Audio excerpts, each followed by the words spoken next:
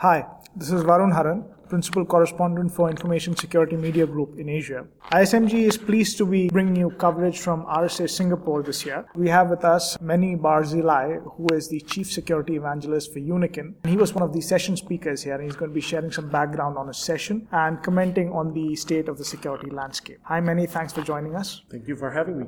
Meni, tell me a little bit more about the session you conducted. We talked about the fact that when the internet was designed and invented, nobody expected for it to be such a big success. And the internet was designed only to facilitate connectivity between things. Nobody thought about security, nobody thought about trust. Obviously, when everything started, all the users knew each other. But it was a huge success. It is a huge success. And now we have billions of users. They don't know each other. They don't trust each other. We have billions of devices. Nobody knows what's connected to the internet. And trust became a challenge. And my talk was about a different trust model, how we can create a really trusted ecosystem. I talked about the problems we have today with the solutions we have today. Those solutions tries to create trust inside an untrusted environment and the problems in the internet today. I try to challenge the audience to think about a new way to create that with the tools that we have today. So let's talk in real world terms. In a zero trust environment, what are these challenges? What are the challenges people on the ground face? I mean, you're a security practitioner, you're CISO of an enterprise. What are these challenges that he needs to address on a daily basis? Like, there are some basic tools everybody uses today in order to create trust, right? We use certificate authorities, and we use SSL, and we use VPN. And the thing is that the certificate authorities and the SSL, those are single point of failure. If SSL is broken, the internet is broken, right? And if the certificate authority is being hacked, the internet is broken. I think SSL has already been broken, right? So yeah, exactly. And in the past few years, we saw a lot of bugs being revealed in the SSL. And the problem is, we sometimes find out about those bugs many months or years after they were discovered. So on this time gap between the moment we discover about them and we fix them, everything is broken. Everyone can do whatever they want. The people who have access to this knowledge, they can do whatever they want. And I remember that with Heartbleed, people talked about the fact that there were factors around the world that knew about Heartbleed many years before it was actually disclosed. And those are single point of failures. So if there is no backup plan, there is no plan B. If SSL fails, we don't have anything else to do, because SSL is the only way today to secure the internet. That's what we use. And CA, if CA is being hacked, we don't know that the CA was hacked, and we don't have the tools to actually deal with that, right? What do you say in this scenario where you have this system that largely works? Okay, I was speaking to a gentleman earlier today who was talking about how we are creating more and more technology, more and more technologists, in effect increasing the attack surface so much. But at the same time, security is not able to scale up. And what you're talking about, you're talking about security that's bolted on to fix each of these problems as they come. So what's the solution? So we already know that we have a problem. And we know that in the near future, we will see more big incidents, right? Because the way things work right now is that we have to accept as given that everything is hackable. So how do we regain trust? We have to rethink about the fundamentals of security. We have to create new models. We have to try and avoid using the same principles that we used up until now.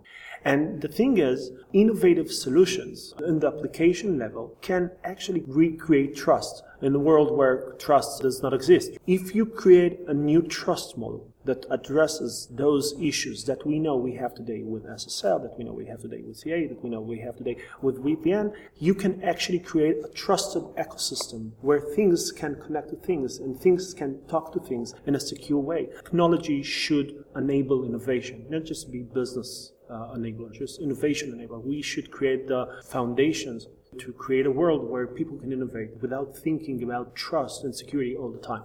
So basically, you're talking about letting the experts do the job and not push the onus down on normal people who are not able to kind of fulfill those responsibilities. But what about the economics of all of this? I mean, you are talking about systems that have been in place. There's legacy systems. There's so much investment. And you're talking about disrupting all that. Do you think you're going to find traction for that idea? How do you go about bringing that change? So I think the worst thing that could happen is that if the users will lose trust in technology.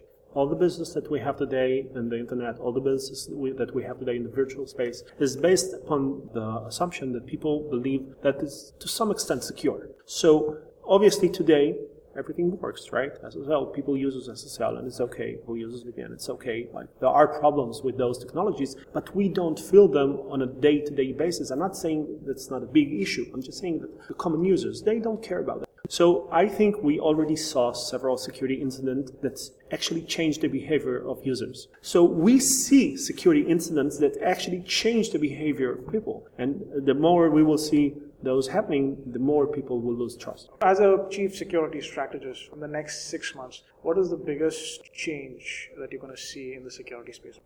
We had several phases in the evolution of security principles and security solutions. In the past, we talked only about prevention. We tried to keep the bad guys outside and the good guys inside. And obviously, at some point, we understood that prevention is not enough. So we moved to detection. We know that with detection, we can actually win, right? We understand that it's very hard for someone to attack me without leaving any trace. So we thought detection is a solution. So we implemented more and more detection solutions. And what happens is that we created what I call SDDoS, self-distributed denial of service. So all of those technologies send us a lot of information and we don't know what to do with it. And we understand today that detection is not enough. And we understand that more than prevention doesn't necessarily mean detection.